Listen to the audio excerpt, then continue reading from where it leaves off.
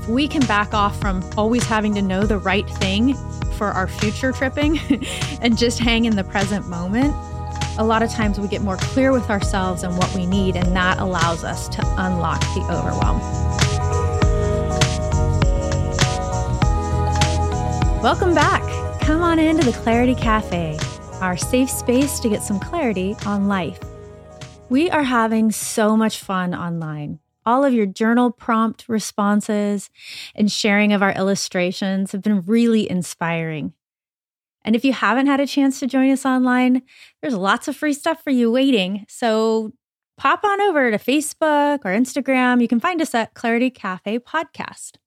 As a thank you to our social media community, we've been digging in and working hard to help our listeners take their mindset to the next level. So what did we do? We made some online courses offered through our partnership with A Little Bit of Chill podcast.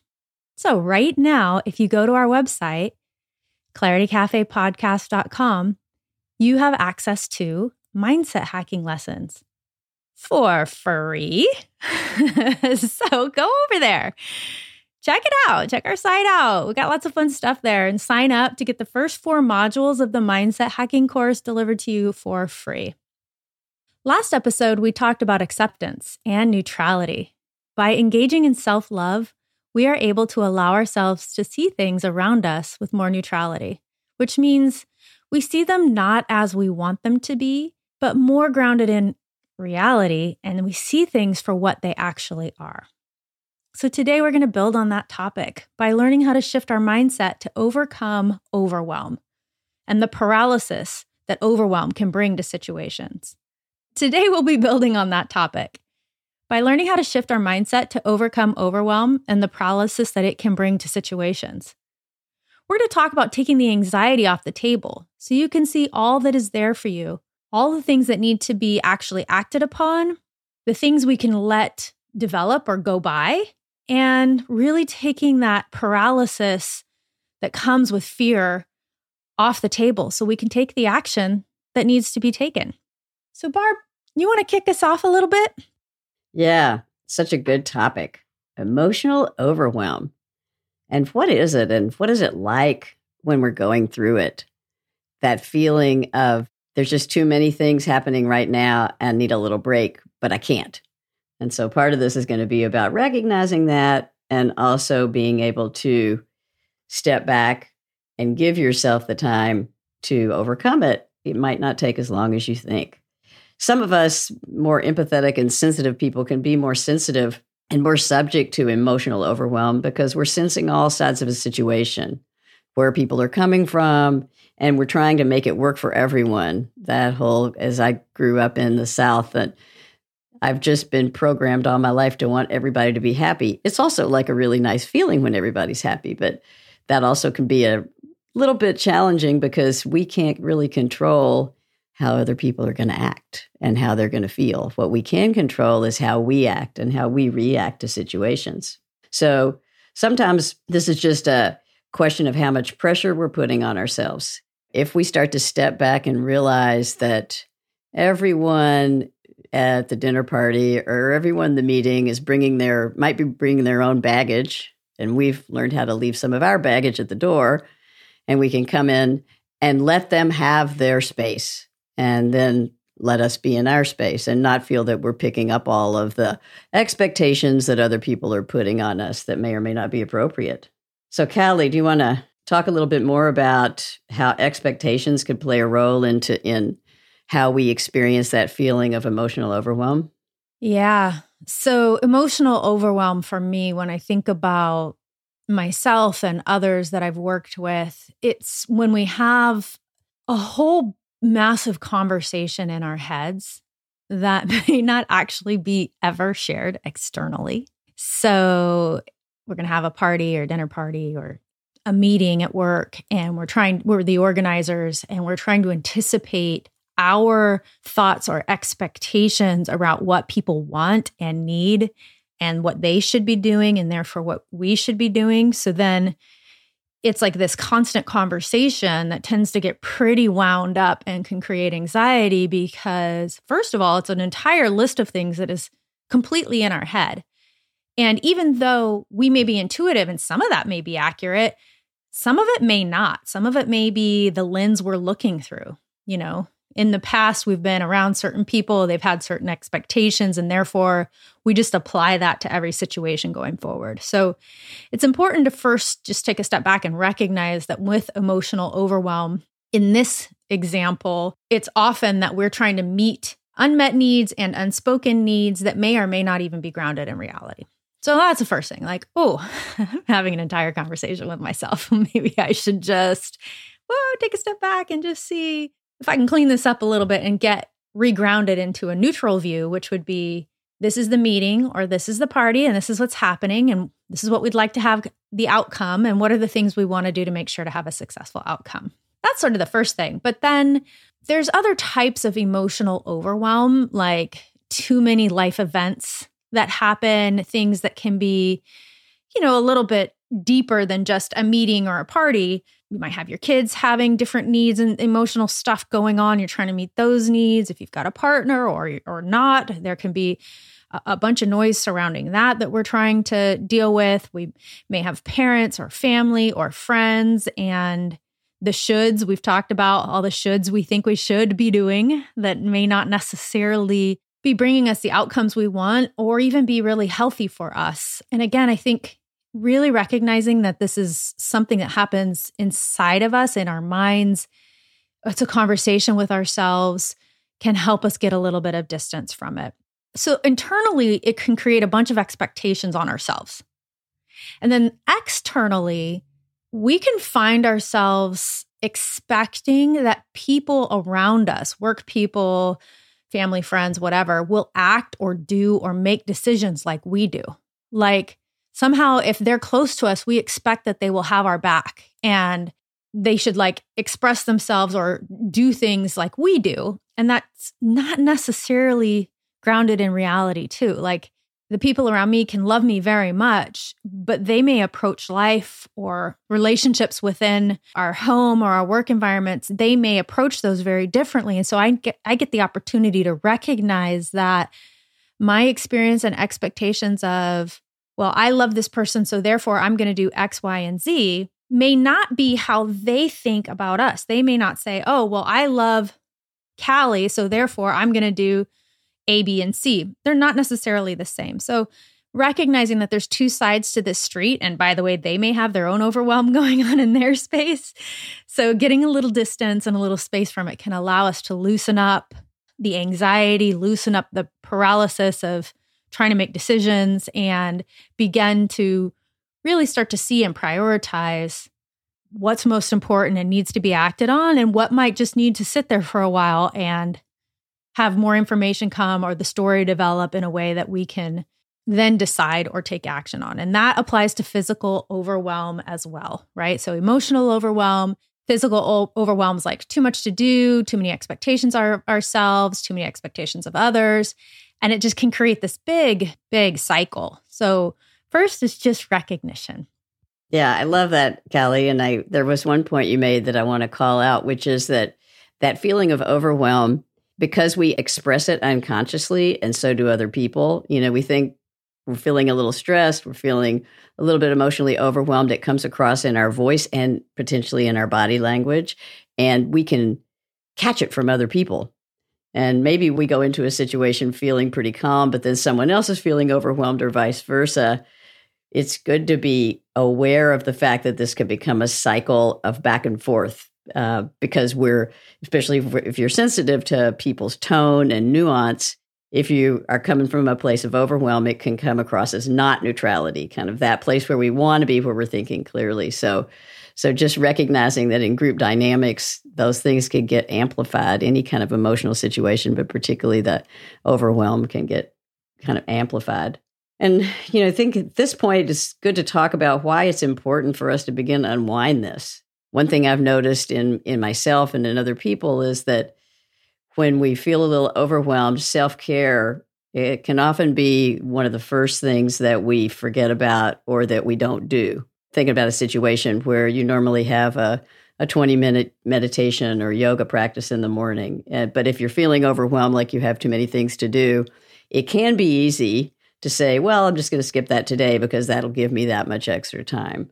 And that's one of the examples of sort of a self-sabotaged situation where everything's going to feel more overwhelmed if you don't do your self-care. And so really starting to recognize what are the things that impact that, because it can, if you actually take that time to ground yourself and to do some breathing and maybe get a little sunshine, take care of yourself a little bit with some practice, you'll find that the overwhelm will be much lower volume as you go into those things. So this sort of gives us a chance to start to reinforce the fact that we do need to care for ourselves with food, with movement, with sleep, and that it's really important, no matter how busy we are, to remember that part of being productive is being happy. Have you ever noticed how much better the outcome of a project is, whether it's a painting or cooking a meal for yourself or for other people, or a big financial model that you're doing for work? All of those things become better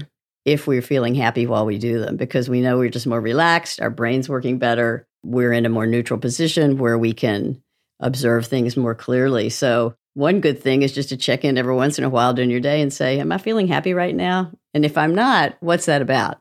Maybe I'm feeling like I've got too much pressure. What's that about?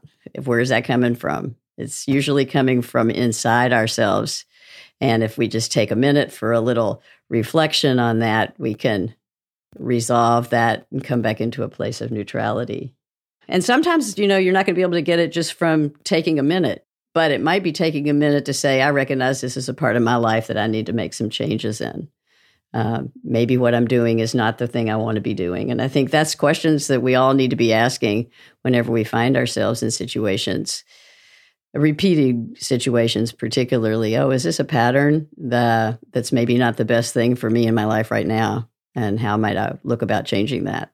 But the way to have a clear thought about that, of course, is to be in a position of neutrality. So we always want to come back to that awareness, that observation, and the neutrality, with always remembering how much we love ourselves and other people, and coming back to that self-care and self-love. I like that concept of time that you introduced as well, because like you said, it may not necessarily be a moment, but it might be like, oh, this is a massive change. Okay. So it might not just be like, oh, I need to change my morning routine because I don't have enough time to eat and I'm stressed out and I'm not taking care of myself. That's one set of one level of changes. And then, another is massive life transitions.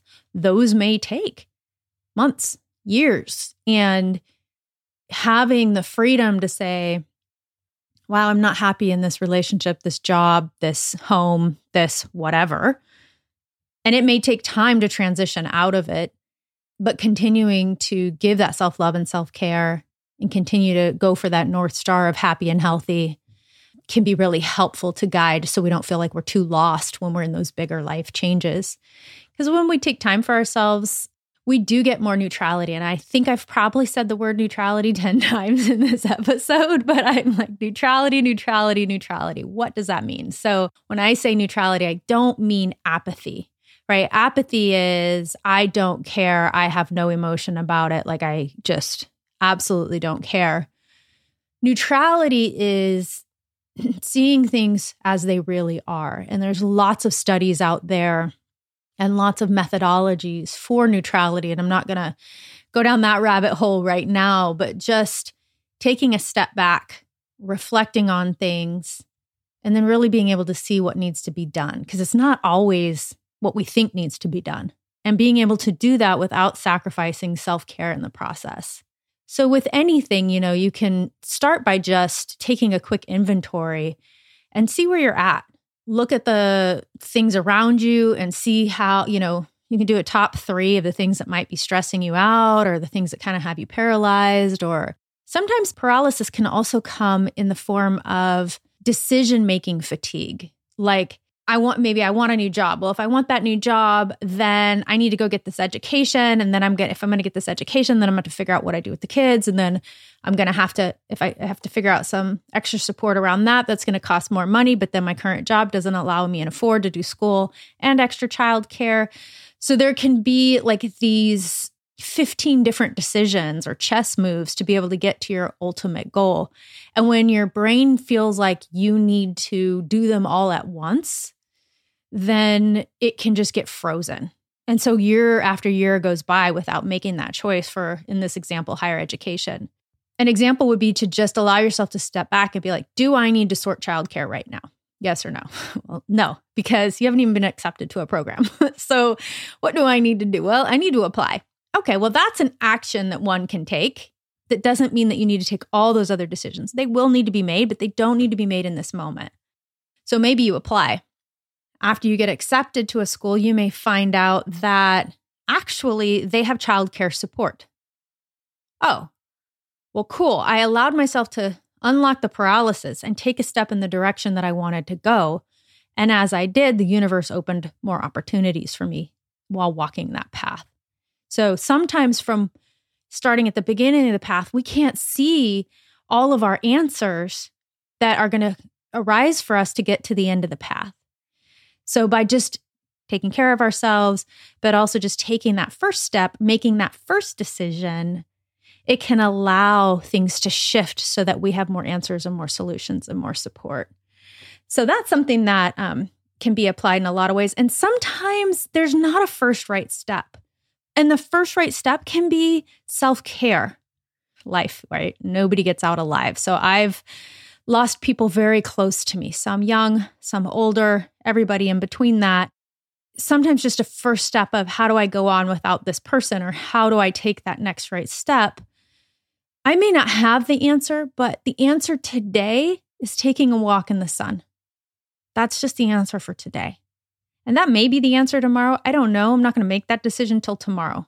Tomorrow, it might be calling and connecting with the friend and taking a walk in the sun, or doing nothing. But I won't know what tomorrow's next right step is until tomorrow comes. So if we can back off from always having to know the right thing for our future tripping and just hang in the present moment, a lot of times we get more clear with ourselves and what we need, and that allows us to unlock the overwhelm. Callie, I loved what you said about breaking things down into smaller pieces and recognizing that into an actionable thing that you can do at that moment. It kind of makes a mountain look like a smaller series of hills, right? They start to be feeling more manageable. Just being able to take those steps and break things down into something actionable, what looks like a great big mountain that you have to climb to get all the way to having that degree so that you can get that new job becomes much more like, I'm just going to take a walk and go up that hill. That's a hill I can walk up. And every time you do that, you build that muscle, you become stronger. And then also the other thing that was occurring to me as you were speaking about it in a sort of lighthearted way, even when you're speaking about things like grief and life events such as death, is that for me, I found it very helpful sometimes if I'm feeling overwhelmed, if someone just says something funny. And I actually have the power to do that too. If you could just say something funny like, whoa, who's making such a big drama out of this over here, girlfriend? Maybe you should just check yourself and see if you could get neutral to this. A lot of times diffusing an emotional overwhelm can be as simple as allowing yourself to see the humor in a situation. And even to see the humor in how you're acting and recognize that we're all human and that seeing humor can help lighten the load and let you let go of the parts of that overwhelm that you don't need to deal with right this minute. And obviously, I just want to caveat this in case someone's listening to this and driving and like, oh, I get it, make fun at my friend's demise. It's not what we're saying. What we are saying is open and be receptive to a little bit of humor. Obviously, if someone else is going through something, they may or may not be ready to have humor, and we'll leave it up to you to kind of navigate what the right thing there is. Sometimes bringing a little humor, a little lightness can really help shift things for ourselves and for others. So with that, I'm going to ask, what has you overwhelmed these days? And what are you ready to take off your plate? Because we want to hear about it on Facebook and Instagram at Clarity Cafe Podcast. So that's it, fam. It's a wrap for season 1. We really hope you've enjoyed this journey that we've embarked on. And we look forward to having you continue with us on this ride in season 2. And in season 2, I'll give you a little sneak preview. We're going to be focusing on community, communication, mindset shifting, and self-healing. So thank you for joining us today in the Clarity Cafe. And as always, take what helpful information works for you. Leave what doesn't, and share what's helping you with the people you love. Until next time, enjoy the freedom that comes when setting down the expectations that create overwhelm. And be well.